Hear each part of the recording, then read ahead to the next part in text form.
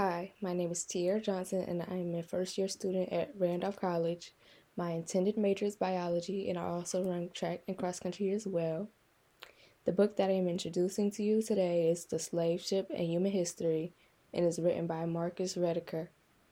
The author was born in Owensboro, Kentucky in 1951. This family has a history of being workers in mines. He grew up in Richmond, Virginia, and Nashville, Tennessee, and went to two different universities, Vanderbilt University and Virginia Commonwealth University. Then, for graduate school, he attended the University of Pennsylvania, where he majored in history. He has also taught at Georgetown University and even lived in Moscow, Russia. Dr. Rediker is currently a professor at the University of Pittsburgh and a senior research fellow. Throughout his life, he has been active in peace movements and social justice, and is trying to get rid of the death penalty. His works and edited books include Between the Devil and the Deep Blue Sea, 1987, Who Built America, 1989, Volume 1, The Many-Headed Hydra, 2000, with Peter Linebaugh, Villains of All Nations, 2004, The Slave Ship, 2007, which is the book that I'll be talking about today, Many Middle Passages, 2007, The Amistad Rebellion, 2012, Mutiny and Maritime Radicalism in the Age of Revolution, 2013, and Outlaws of the Atlantic, 2014. A book that he most recently finished is The Fearless Benjamin Lay, the Quaker dwarf who became the first revolutionary abolitionist, which was published by Beacon Press in September 2017. Dr. Rediker has lectured throughout the United States and abroad in Kolkata, Medellin, Moscow, Sydney, Tokyo, and Vienna. His works have been translated into many languages, including Arabic, Chinese, French, German, Greek, Hebrew, Italian, Japanese, Korean, Portuguese, Russian, Spanish, Swedish, and Turkish. His books have won numerous awards, including the George Washington Book Prize, American Studies Association's John Hope Franklin Book Prize, American Historical Association's James A. Rawley Prize, and the Organization of American Historians Merle Curdy Award. So far, he has won it twice. He held fellowships from the American Council of Learned Societies, John Simon Memorial Foundation, Andrew P. Mellon Foundation, and the National Endowment of the Humanities. This book consists of historical content from around the 1700s, which is when the transatlantic slave trade was growing. Throughout each chapter of this book, I saw multiple references to the slaves, the captain or seaman of the ship, and even the ship itself. Beginning with the slaves in the first chapter, I was immediately astonished by how each slave was treated when they did not comply with what the seamen told them to do. This included the slaves being raped or beaten to death and fed to the sharks that constantly surrounded the ships. The captains always wanted sharks to surround the ships so that as soon as a slave is tossed overboard, they would immediately be eaten by the hungry sharks.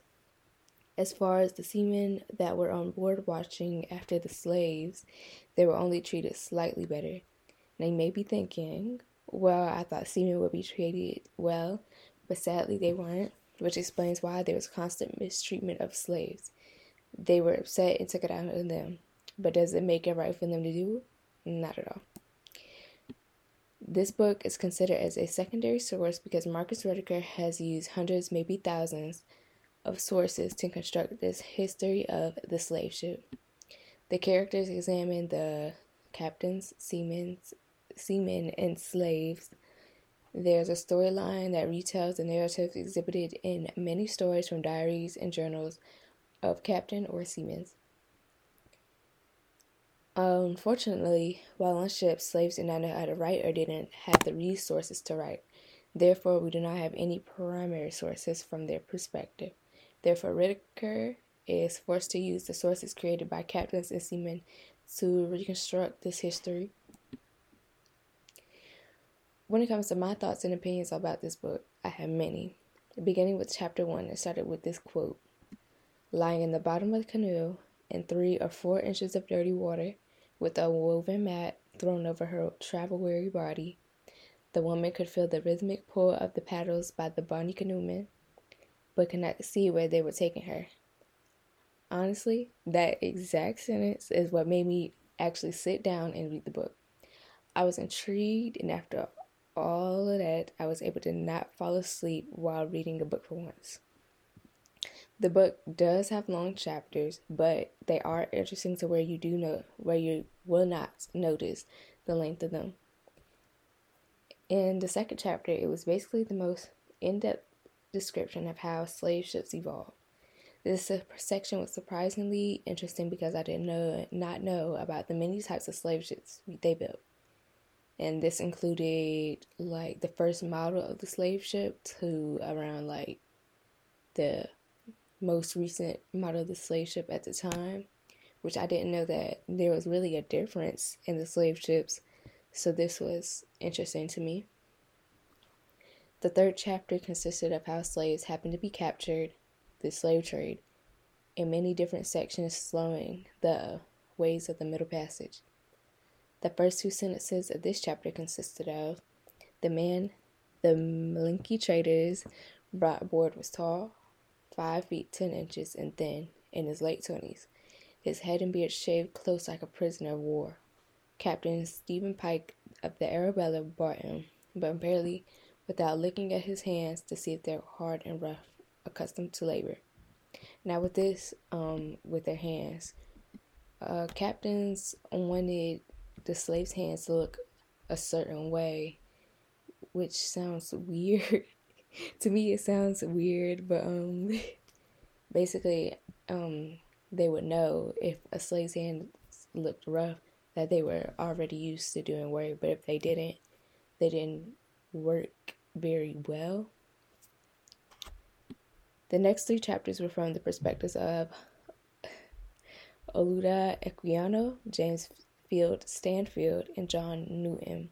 Starting with Oluda Equiano, he was young when he was transported to a ship and spoke all about his surroundings, ranging from the actual ship to the passengers that surrounded him at all times. Next was the tone while growing up, and how it was changing right in front of his eyes while growing up in his village. After all that, he was explaining everything about being taken from his homeland, which included this. Equiano and his sister were left alone to mind the house. For reasons unknown, the adults did not take the usual precautions. 2 men and a woman soon climbed over the earthen walls of the family compound, and the moment they seized us both. Then a transition to him being on the ship and his experience with being on the Middle Passage within the next few chapters. I will not speak on them in detail so that I don't spoil the entire book and what I previously mentioned. Chapter 7 was about what captains go through in order to actually become a captain of the ship. Chapter 8 was somewhat similar to the previous chapter because of the continuation of the members of the crew that were aboard the ships.